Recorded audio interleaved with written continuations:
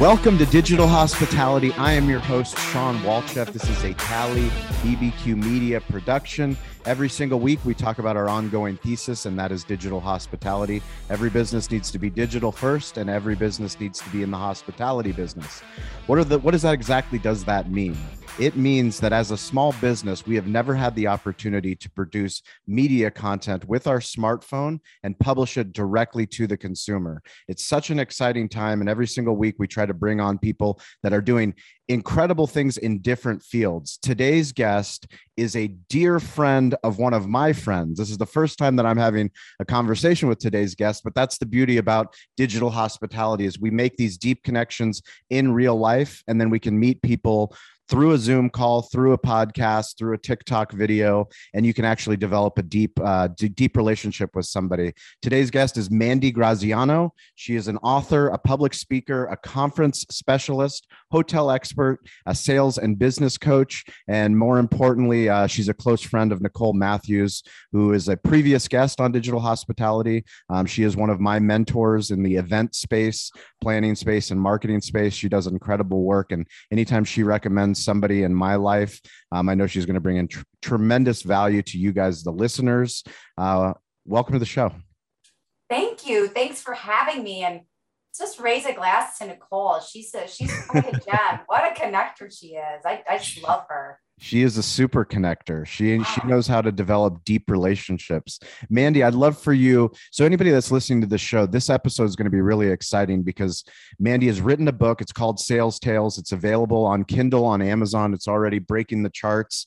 Can't wait for the hard copy and the paperback to come out. But it's super exciting for me as somebody that's in the barbecue business, the media business, but I'm also a parent. So we're talking about sales and negotiation. And I've, read a snippet of your book, but I can't wait to dig deep so that you can really add some value to the people listening to this show about all the sales that you've learned dealing with some big time deals in the event business, the hotel business, and really why you came up with this book. Why did you write the book?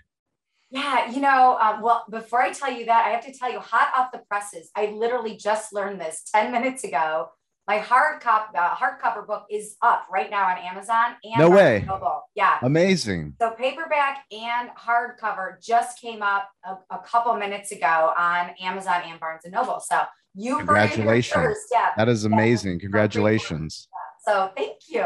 You. Stover will put a link in the show notes so you guys can purchase a copy. We always try to support our authors whenever we can coming on the show. We, hearing the stories of why you wrote the book, how you wrote the book, but it really brings the podcast to life, and it allows our listeners, somebody that, listens to your voice or watches you on YouTube, then they can actually dig into the book. And, what I love about books is my grandfather taught me to always be learning, to stay curious. And, so much knowledge gets passed down when an author takes the time to really go through those secrets that they learned, the truths. There's something that we learn in school, and then there's the truths that we learn when we're actually on the ground running our businesses. And why'd you write the book? Amen. Real life truth bombs for sure. So I wrote the book. I've been writing since I was a little girl. I've always been that nerd that carries around a journal with me, whether I'm just sketching out characters or whether I'm observing something. Maybe it's a surprise order at Luna Grill or something like that. So I'm always observing and writing. And it's interesting. I never intended on writing a business book ever. I honestly thought my very first book would be fiction. It would be fun. And I ended up writing a fun business book instead. And so I would say, gosh, in 2017, I was going through all my journals, and there's at least 70 of these journals. And I hired a writing coach. And she said, hey, can you write about sales? And I said, I guess, I don't know. I mean, I'm living and breathing sales and business all day, every day. This is supposed to be fun. Why would I do that? And she said, because when I read your writing, the tone in your voice changes. The reading is so much more entertaining when you are writing about business. Is there something in there? Can we do that? And I said, sure, let's see. So I dug into the archives from the last 23 years as a coach and as a sales and marketing leader in the hospitality industry. And then as a buyer now on the other side for conferences. And I pulled all of these stories out, and I wrote it because for two reasons. I wrote the book Sales Tales in the order of a typical sale. So it doesn't matter what industry you are a part of. There is a standard sales cycle, right? So there's prospecting, networking, building relationships, making presentations, managing time, which I think is the crux of every business person's day, right? Yes. And then disaster selling. And I covered COVID-19 as well as the auto crisis and September 11th. And so I wanted to write a story. I didn't want it to be a boring business book. So I used the story arc of a standard sale, right? And then I peppered in all these entertaining and enlightening and educational stories that give the reader some business nuggets that they can take away and apply to their daily life. And I wrote it in a relatable and funny way because I feel like our business life right now is heavy. It's deep, intense. And I felt like I don't want to be a part of one more business book that gives me a headache. I want to be a part of the fun. And I think things are so much more relatable and applicable when you get a little giggle out of it. So I wrote it in that way for that reason. But the other reason I wrote the book, and this is probably like the deeper Freudian reason, I wrote it because I really, really wanted to disarm the stigma of sales. I believe so deeply that we all need sales in every part of our life, our personal lives and our professional lives. I know you said as a parent, all the negotiations you've got to do with your gremlins. On a 4-year-old and a 2-year-old, and they're professional. Oh yeah, they professional negotiators. I bet. Yeah. What's something you had to negotiate with them recently where you were like, geez, they're good? I mean, it's from bedtime to when can they eat or when can they watch cartoons to, it's literally everything. And they're so good at it. They're so good. My daughter she doesn't even speak in complete sentences, yet she knows how to work her mom or work me to, try to get what she wants. Yeah. And it's that persistence. So that's the other reason, right? And I think I've had so many people in my life. I did it myself, right? My very first sales job, I lied about my job because I was embarrassed to say I was in sales. It's so stupid because I was okay at that job, but the reality is I was selling something, and a good salesperson is a listener and an educator, and you're giving something, you're solving a problem for people. Yes. So I really wanted to disarm that stigma. And, I have got great friends that are inventors and they are awesome at engineering, but they don't know how to make a pitch. Or I've got great friends that are really, really good at time management and they can organize the heck out of a day, but they don't know how to say no or set boundaries or make a presentation. So I wrote it with all these different people in mind, and I share all these stories. I actually share stories from people that I've worked with that I admire. I share stories about bad clients. I've changed the names for the innocent. And I really wanted to bring that to light and make sure that I'm as much of a sales advocate as I possibly can, because we need it. It's here and we got to get comfortable with it. I love that. And I think it's so important. It's one of the things that we talk about on this podcast is everybody is in sales and everyone's also in marketing and branding. I mean, these are things that this is the ecosystem that we live in. And like you said, somebody that's an engineer, I would argue that person that is an engineer, the one that takes the time to listen to a podcast like this, read a book like yours, claim their LinkedIn page, put a profile up, all of a sudden they're going to create opportunities that all the other engineers in not just in their company, but in the entire field, because now they're communicating who they are and what they do, why it's important for what they're doing as a company, why it's important for the industry, why it's important for the solution, their end client. All of a sudden, they're become a storyteller. Through lessons and through stories, we all become better. And it doesn't matter what field you're in. Give me an example of a story of a horror story that you've put in the book. Oh gosh, a horror story. I tell two pretty deep, detailed stories about firing clients. And it's in the chapter, Time is Your Greatest Asset, because I think we all are guilty of this. And some of us earlier on in our career than others, of just keeping clients on too long or keeping employees on too long that are just time sucks. And if you wake up with a gut pain because of a client or because of a customer, you got to fire them. It's not worth it. Yes. But I think we hold on to them so much. So, I had a client on the conference side who it just, he never listened. He would ask me to send things over and over and over again. He had major mob mentality. If you don't do this, I'm going to fire you. I was always on the chopping block, even though I know I was doing such a great job. I didn't have that type of relationship with any other customer. Sure. But, you know, the type A and some of us and the self-graders, we want to keep getting better at all these relationships. So you keep people on. Then you're also worried, well, you know, if I lose this vendor, if I lose this customer, am I going to ruin my business? What does that mean for me paying my mortgage or my business lease? And so, you know, it goes pretty in deep as to why you should fire a client. The red, I call them pink flags because I think the pink come before the red, all the flags that tell you to fire the client, and then just, you know, how I did it in those couple of circumstances. Yeah, I think it's fascinating, especially for me in the restaurant space, the knowing that we can't be everything to everyone. Right. When we opened up the restaurant, we want to take care of the village. We want to provide breakfast. We want to provide lunch. We want to provide dinner. We want to have a sports bar. We want it to be family friendly. And then all of a sudden we've got Cheesecake Factory and we're a brand new restaurant. And it's like, as these 13 years have gone on, we've really pared down to our core of who we are and what we do. And that's literally the in and out of barbecue. We want to do digital barbecue. We want to be the Amazon Prime of barbecue. It's taken us 13 years to get down to that sales and that marketing pitch, when before, you know, when we first opened the doors, it was, we're doing 50-cent wings. And the customers that are coming in are running our staff around. We're not making money off of it. They're creating all these problems and all these headaches. Yeah. When you remove yourself from the situation, you go, is it really worth it to have 300 customers come instead of 200 customers, so that those extra 100 are paying 50 cents for wings, and they're creating all this extra drama in our lives and all this extra work? It's really not. It's never worth it. And I write about that a little bit. I'm sure you've heard this before, and I can't remember. It was a boss a long time ago. He taught me about the dollars to grief ratio. And, you know, is it, you know, if you look at the amount of dollars that come in and you weigh the grief against it, the grief is always going to outweigh the dollars with certain customers. And I don't want this to come off of like, I'm just a customer slasher. That's not me. No, I love all customers. Come on.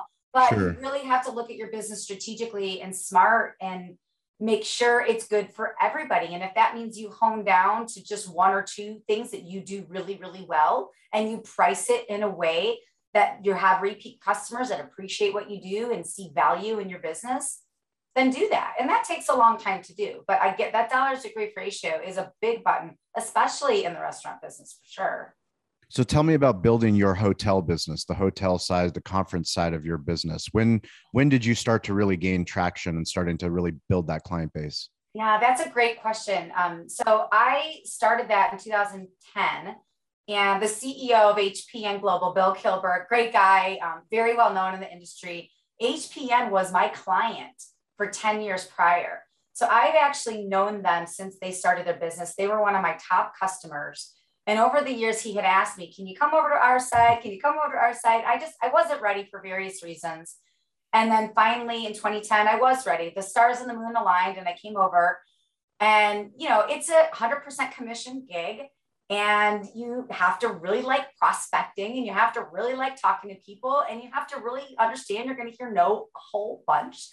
So, you know, that's very important. Hearing no is very important. I hope you can expand on that a little bit more, because we just actually posted, we're going to be launching another podcast, our second podcast called Restaurant Influencers. It's in conjunction with Entrepreneur Magazine and with Yelp, but we had 53 no's essentially. So like, until we get to our yes, but you have to be willing to get through all of those no's. Yes. Tell me about your process of no rejection.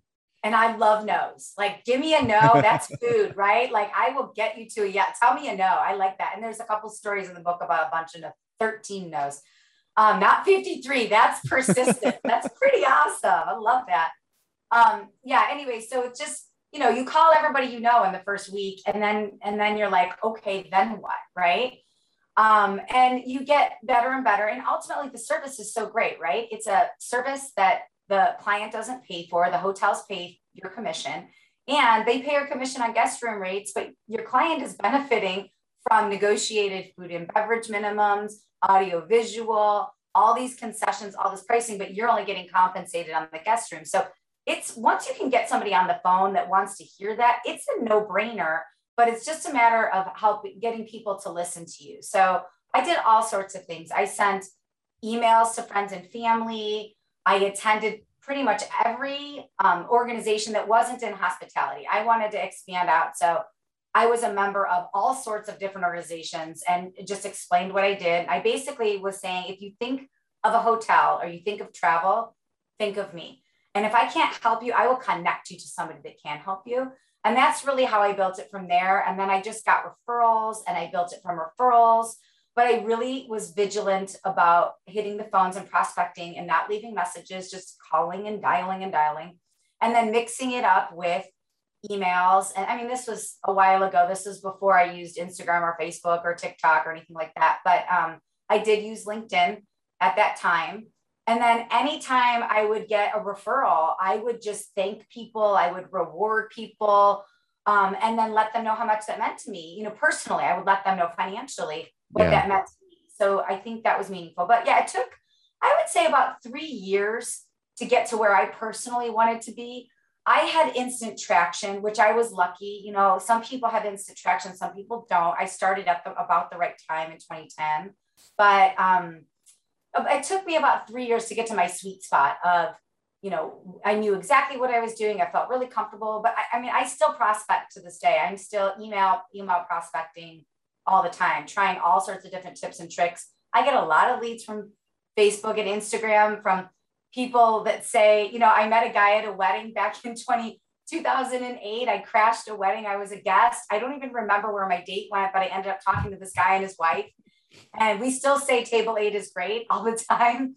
But, you know, he started talking about, you know, his work and my work and all that. And then we became Facebook friends. Several years later, he sent me a direct message and said, hey, I've got a plan. You know, he's a chief marketing officer. I've got a plan, a President's Club trip for 20 people. Is this something that you do? I'm like, yes, like all day, every day. This is That's something exactly what I do. Yeah. So, I mean, I think it's just really, I think I built the business through educating people because it is kind of weird. People are like, oh, you plan parties? No, I don't plan parties. They're like, oh, you have such a fun job. You travel everywhere. I'm like, I barely see the sun, you know, but like, but it's okay. Like if people want to think I'm on a beach with a pina colada for work, I'm fine with that, you know? Well, anybody that comes to a tailgate that we put on or a barbecue festival or comes to a full bar, it's like, oh, what a great life owning a restaurant or being in the event business, or look at all you guys are hosting this incredible 50 professional barbecue teams at the Del Mar Thoroughbred Club. Like, what an amazing experience. You're like, you have no idea. My eyes are bleeding. You're like, my knees hurt. I've got plantar fasciitis. Yeah. Yes. Yeah, I hear you. It is rewarding though, right? Because you are solving people's problems, but it looks so much different to people that don't know what you do, for sure. Sure. I think one of the things that I love, especially when we're on this podcast, is talking about, you know, you're a sales professional that just said you've built your business, you know, using relationships, dialing on the phone, sending emails. But, you know, as things have changed in the last 10 years, as we have started to adapt to smartphone storytelling, which is what we talk about every single week, is you've noticed that all of a sudden you're getting Facebook leads. All of a sudden you're posting content on Instagram. All of a sudden you have a TikTok account. I mean, anybody that's watching on YouTube, you can see Mandi has an incredible TikTok account. I'm already following you. I was on a Clubhouse call earlier today. Every Friday we do a Clubhouse call with our Cali Barbecue Media team, and we have a lot of friends that also host podcasts that are on there. And Kyle and Sarah, who we had on this show, he also has a podcast, but he was telling the story on Clubhouse that the reason why he creates content, the reason why he's willing to look ridiculous on TikTok or Instagram or Facebook or do video or do podcasts is like, there's all these oh shit moments where literally he did a video about his French bulldog. That French bulldog led to a client, because he's in commercial real estate, contacting him and an $8.5 million listing for a restaurant. Awesome. Just because of the connection of the French bulldog. Mm-hmm. And it takes a certain type of personality, but it also takes somebody that's a friend in your circle to say, hey, you know, how many sales professionals are in your circle that see you on TikTok and go, Mandi, what the fuck are you doing? Yeah. No. Yeah. They're like, oh, are you dancing? I'm like, are you dancing on TikTok? That's the best. not dancing. You're right. It's funny that you say that though, because I would say early on, this is before I came to the other side with HPN, probably early on in my career, I was one of those people who was very thinly veiled about work Mandi and fun Mandi, right? And then I really learned once I started the coaching business in '07, and then once I started the HPN side, I was like, these all blend together.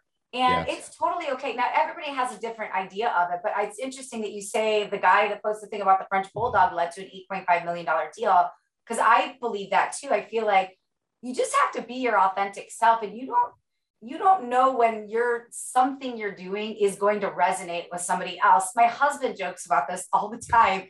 He doesn't have any social media. He's a total creeper. Well, he does have social media. He just doesn't post content to social media. He's got mine. He has mine on his phone. So sometimes he will make comments. Oh, and no my way. phone will be blowing up. I'm like, all right, dude, you've got to sign your own name moving forward. Yeah. But he will. It's funny. We have a joke because anytime I post a picture of him, it gets way more engagement, way more listening for anything. Of course. And it's like, and he's always doing something stupid or funny. And he's like, what would your business be without me? I'm like, I don't post it for my business. I post it literally because people are like, what is that weirdo up to today? Correct. And it is true, whether it's a French Bulldog or a super fun, awesome husband, like, I think that's all a part of like who you are as a brand, and you got to be who you are in real life, Yeah, I love that. And I think it's funny. My wife gets way more engagement whenever she's on a video with us, or my kids are on a video. It's because it's relatable. It doesn't matter. And you have so many people, and you don't know where business is going to come from. Not necessarily your follower, but maybe somebody that's their uncle. Maybe it's somebody that's their wife, somebody that they're at the school PTA meeting, and someone starts talking about a barbecue wedding, catering, and like, who should we look at? And then all of a sudden they're talking about us, not because I posted ribs, but because I was, looking ridiculous, like, cleaning the backyard with my kids and posting that on TikTok. You never know where that's going to come from. And I think that's, part of the most exciting part of being where we are right now in 2021, being an author that's willing to go out and to lean into your crazy. So we had Phyllis Williams Strader. She was a podcast guest. It's one of the favorite quotes that I have of doing this podcast. And she teaches brands to lean into their crazy, because we all have a crazy, but we all pretend to have that work-life balance. Like, this is me and work. So this is my work Instagram account, and this is my personal Instagram account that's protected, that I don't let anyone see. But ultimately, it's just one life. And the more that you lean into that one life, the more you lean into that crazy, the deeper relationships that you actually start to create and cultivate, because people go, fuck, I like Mandi. She has no problem looking funny, talking funny, showing us her dog, showing us her husband. Like, all of those things make you, and they complete you. Mm-hmm. I agree. And I haven't heard lean into your crazy yet. I love that. I just wrote that down. Isn't it good? It's so good. I'm going to find that lady and follow her, because I love she is straight fire. She is one of the best, definitely one of the best Clubhouse follows. And she's phenomenal. I got her on TikTok too. So she's starting to put out some TikTok content, but yeah, lean into your crazy. I love that. I like to say fly your freak flag, but it's all the same. I love the fly your freak flag.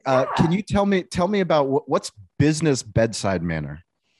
Yes. Well, business bedside manner is something I started talking about probably around April or May of 2020 during COVID, when I had, at that time, probably only canceled, 35 meetings. Wow. My grand total is about 163 contracts that I moved, shifted, or canceled out of 2020 to 2021 or future years. Wow. And these are all conferences all over the world.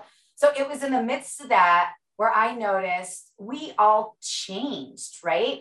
And I noticed people were being mean to each other, and they weren't asking each other questions. And it reminded me of when I was at the doctor. When, I go to my annual checkup, I got all sorts of aches, pains, questions, and I come prepared. I've got my notes on my phone, and I want that person to spend some time with me to answer my questions and make sure I'm getting the right tests and make sure I'm taking care of my health. And I love my doctor, but there have been times where it's fast, it's rushed. No, they're not listening to me. They're not paying attention to what's going on in my life. And things change in my life on a daily, weekly, annual basis. And it's bad bedside manner. And what I was seeing happening in the middle of 2020 was some people were fine tuning their business bedside manner. And some people were just off the rails, really bad business bedside manner. And so I coined this term, I trademarked it. I loved it so much that, and I wrote a bunch about it. It's on my website about what is your business bedside manner? Do you ask people, hey, how are you doing today? Or what made you laugh this week? What is your thing? And how are you adjusting to reentry into the world? How are you adjusting to all these business climate changes? Because conditions are changing pretty frequently. And your customers have changed. Their needs have changed. Their situations have changed, right? Yeah. Some of us have lost loved ones during COVID. Some of us are homeschooling and pulling our hair out. Some of us are now doing 20 jobs instead of 10. And I think that whole business bedside manner it's just an approach, right? So I like to challenge people, and I've been challenging myself, is what is your business bedside manner? If you don't have one, establish one. If you think you have one, it's probably time to revive it or renew it or, refine it, something. But really just take an approach of, really caring about your customers. And you're at a different level with each customer base, whatever that is, but really understanding like, hey, what is keeping you up at night? Because what keeps your customer up at night today is not what kept your customer up at night in 2019. So it's really just all encompassing your approach and making sure your approach is specific and customized to each individual customer. Are all your customers your friends? I think so. I mean, I consider them my friends. I like them. I think they like me, but yeah, I go pretty deep with customers for sure. What about you? Are most of your customers your friends? Yeah. I just, as you were talking about bedside manner, I was thinking about what is our bedside manner. And it reminds me of empathy. And it reminds me of, one of my favorite quotes from the great philosopher Winnie the Pooh, which is, we will be friends forever. Just you wait and see. Aww. Like developing a deep relationship with someone, we only have so much limited time. And it goes back to why people are so obsessed with a viral video. That's like the transaction side of business. And we're really trying to build roots, and we're trying to build people that if we care about what they do, if we listen to what they do, if we're a bar, if we're a restaurant, if we're a small business, if we're in sales, if we're in marketing, if we really listen to our customer, as opposed to just going, this is what I can sell you, come buy some barbecue, come book this event. But if we listen, maybe it's not going to be now, but maybe it's 3 years from now. And you have no idea that person might lead me to the investor that I need for $5 million to bring my brand to the next level. You just have no idea who's listening. And when you think of it as a friendship, that's, for me, when I think of our bedside manner, that's what I think of. I think that's awesome. And I think listening is a keystone differentiator, because so many people don't listen in your personal and your professional life. And if you can really hone that talent and really get good at it, you are finding out things that aren't even being said if you get to a deeper level of listening. And I think that's super important in business. How do you ask better questions as a sales professional? Ooh, that's a great open-ended question. I think listening, right, is key to victory. I'll give you an example. Earlier today, I had a customer. We were going back and forth on email, and I asked how somebody in his family was doing, because I know that there were some medical issues, and he was sharing some dates of, this is when this happens, this is when this happens. And I just went straight to my calendar and I put the date in and check in on him. And that took me 2 minutes, right? But when that date comes up and then I ask about it, and I truly do care. And if I didn't put it in my calendar, I probably would forget, not because I don't care, but because my brain is filled with all sorts of crazy, like your friend Gail. I think it's Gail or Phyllis said. Phyllis, that's okay. That's all right. Phyllis will forgive you. Thank you, Phyllis. She sounds forgiving. She is. She's awesome. But yeah, I think really listening to what people are saying, taking notes, putting stuff in your calendar, and then following up on it, I think is really important. And then really asking open-ended questions. It sounds so salesy 101, but you get so much more out of saying why instead of saying, do. And I think just really knowing that each question can lead to another question, right? So, why do you like this? Well, I like this because of this. Oh, well, what is it about this that you like? I mean, there's just deeper levels of questions when you just keep it going with an open-ended question. Why is it important to do due diligence as a sales professional? Oh, God. I love preparation. There's two things. I think there's privilege in presentation. Not everybody says yes to every request you make for a phone call or an appointment or a email. And you've got to treat that with respect, right? And being prepared for that, even if it's a 10-minute phone call, being prepared for that is super, super important. And you got to do your due diligence. You have to know who you're talking to. And you've got to decide, do you want to work with them as much as they want to work with you, right? It's not always about, hey, I'm hungry for your business. It's like, is this the right fit for my business, for my bench right now? And then I also think doing your due diligence displays confidence. And I think people like to work with people that are confident, not egotistical, but confident, truly confident. Know your numbers, understand who you're talking to, all that good stuff. Do you have any stories of when that due diligence created that, oh shit, memorable moment for a client? I mean, there's a story that comes to my mind where I remember specifically, I was so not prepared for a meeting. And it wasn't that I wasn't prepared. It was yes and no. It was a meeting. Gosh, this was, I think, back in like 2007 or so, but I remember it just as you said that. I remember me having like a bead of sweat going down my face. But I was presenting renovations on a brand new project for a hotel I was working for. And I had everything printed up. I had everything really ready to go. And I did a great presentation on my laptop, and but I didn't ask about plugs or wireless or anything. And then I didn't plan for traffic, and I don't know why. That's kind of stupid. And so I was late to get there. When I got there, I was sort of super flustered. I couldn't figure out how to get online. I mean, it was a real rookie mistake, but I wasn't a rookie at that point. I should have known better. And I remember, a little bit while later, the person that invited me to do the presentation, when she walked me out, she's like, "Are you okay? Is everything all right?" I'm like, I think I blew it. She's like, "You didn't blow it because I'm here." She's like, "But you are sweating and you didn't do well, and she was honest with me, and I appreciated that. But, something as simple as driving to the appointment the night before, even if it's 10 o'clock at night, so you really know what's going to happen, or going on Google Maps the day before and seeing, okay, what is traffic like that time of day, and giving myself an extra 30 minutes. The little things like that, but that went terribly awry. But I will tell you another time where a meeting went awesome that I barely prepared for. And that actually helped me adopt a different train of thought, where sometimes I will go into a meeting half-baked, meaning like if I over prepare for something, then I'm not leaving space for what magic that could happen, like the freestyling that inevitably happens in meetings. And so I try and strike that fine balance between being ready, knowing my audience, knowing the customer, knowing the numbers, and being half-baked, right? Being open to anything that happens before my very eyes. So I think there's a fine line there. Yeah, no, it's great. It's funny, as you're telling the story, I'm thinking through my mind of times where we haven't prepared enough, like especially if we're going to be doing, and it's funny because we're in the event space too. So one of the things that I've learned through tailgating is the site selection, going on this site visit.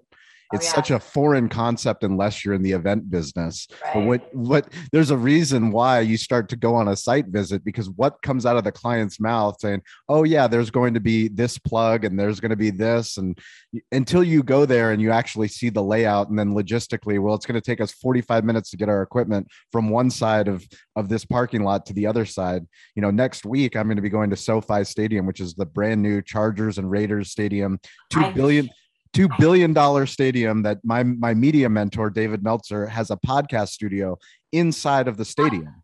Awesome.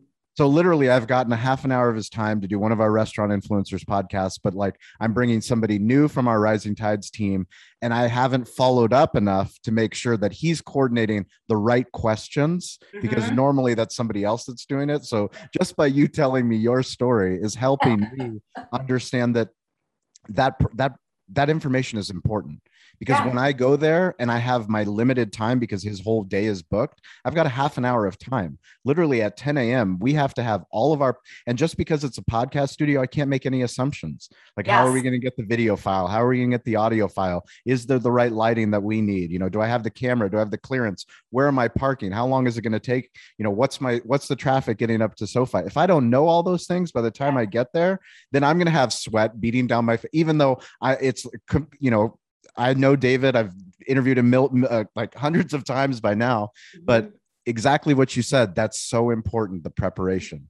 That little preparation is so important. And it's funny because I love doing site inspections with my clients because I learned so much about them. That's another deeper level of a relationship, right? Because you know, there's little things coming out. They're asking about a different type of suite where now you're like, oh, it's not the CEO that cares about this. It's the CTO. And why does the CTO matter? Oh, because she is the sister to so-and-so, the founder of the company. Yes. And I do love site inspections. And I feel like that's where, you know, one of my differentiators where I shine on that side of the business, because like you're saying, everything you just listed off, I'm like, oh, that guy knows what he's doing. He obviously knows how to run a podcast, but like when you're asking all these questions that may feel annoying to be asking, the person on the receiving end is like, oh, this person is confident. They know what they're doing. And they're asking me questions that I haven't thought of.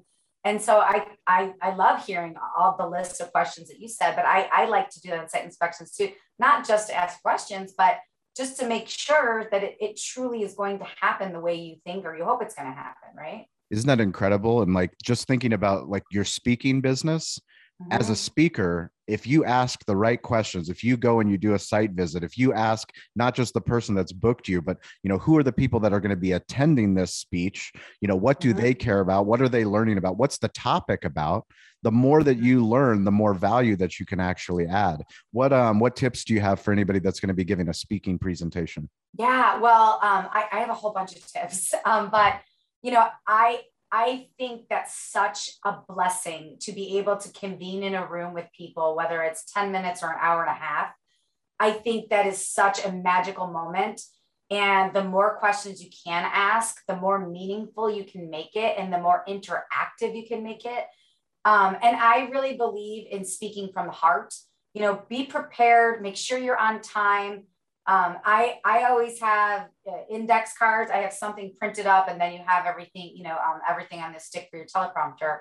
But I always have like 3 different backups just in case power goes out, internet goes out, or you end up having to be relocated to a parking lot. You know, then you've got all the different ways to, you know. Sounds like you've been in the event business. Yeah. Yeah, exactly. I literally had a lot of fire drills, literally. Yeah. Right. Yeah, of course. Yeah. Yeah. So that, I mean, I think speaking from the heart's important. I think asking, you know, what is the biggest thing on the minds of your attendees right now? And another great question I love to ask is when you walk away and you hear people talking either in the foyers or at the lobby bar, what do you want them to be talking about? And you can craft, you know, I love crafting a speech that gets people talking about something that's related to their business, whether it is medical or beauty or PR or whatever it is. I think that helps the owner of that meeting or the person hiring you think, oh, I don't know what I want my people to be talking about, but let me think about it. And then when they start listening to chatter, then it kind of helps me create something too. And, you know, I think being prepared is important, and timing wise is obviously very important. But one tip that I have that I just came up recently, people kind of giggled when I asked the question, but I learned the hard way is if you're going to provide a chair for me, is it a low chair or is it a high chair? Because the very first time I spoke and somebody gave me a taller chair, like a bench, yeah. I am very short. I'm only 5'2", and I tend to wear dresses because dresses are just easier to pack.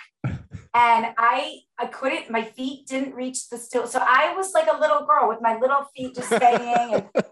And I didn't look terribly professional. Everybody was fine. So now I always ask, can I have a low chair? And I'm not trying to be a diva. I'm just trying to be more comfortable speaking. So Sure. I think the more you speak, just find out what makes you comfortable. You don't have to ask for the green M&Ms or have this ridiculous rider, maybe two, but like, I like to, if I'm physically comfortable, Yes. And I deliver a much more powerful message, and the attendees get so much more out of it. I love that. One of the things I love to ask is anybody that's a high performer or somebody that's a coach, you spend so much time taking care of clients, teaching them all the things that you've learned. Who's your coach? Who's your mentor? And what do they teach you? I have so many mentors that don't even know they're my mentors. Yeah, silent mentors. So do I. Yeah, absolutely. Yeah, do you? Okay, yeah. Yeah, silent mentors for sure. Yeah, I love mentors. Margie Sitton, I just was with her the other night. She's at the San Diego Tourism Authority. She's been a mentor for years. I learned so much from her just watching her interact. And she taught me about competitive spin when I was back at the Starwood days, back on the hotel site a long time ago. And I like her as a human. I like how she builds relationships, and I love being around her. I have, Julie Dunkel is somebody that I work with at HPN. She actually runs Nick's Endurance Sports. She's a badass. And she's awesome. I've known her for about 20 years. And then I've had all these other super secret mentors that there was a woman that was at a fitness center that I worked for.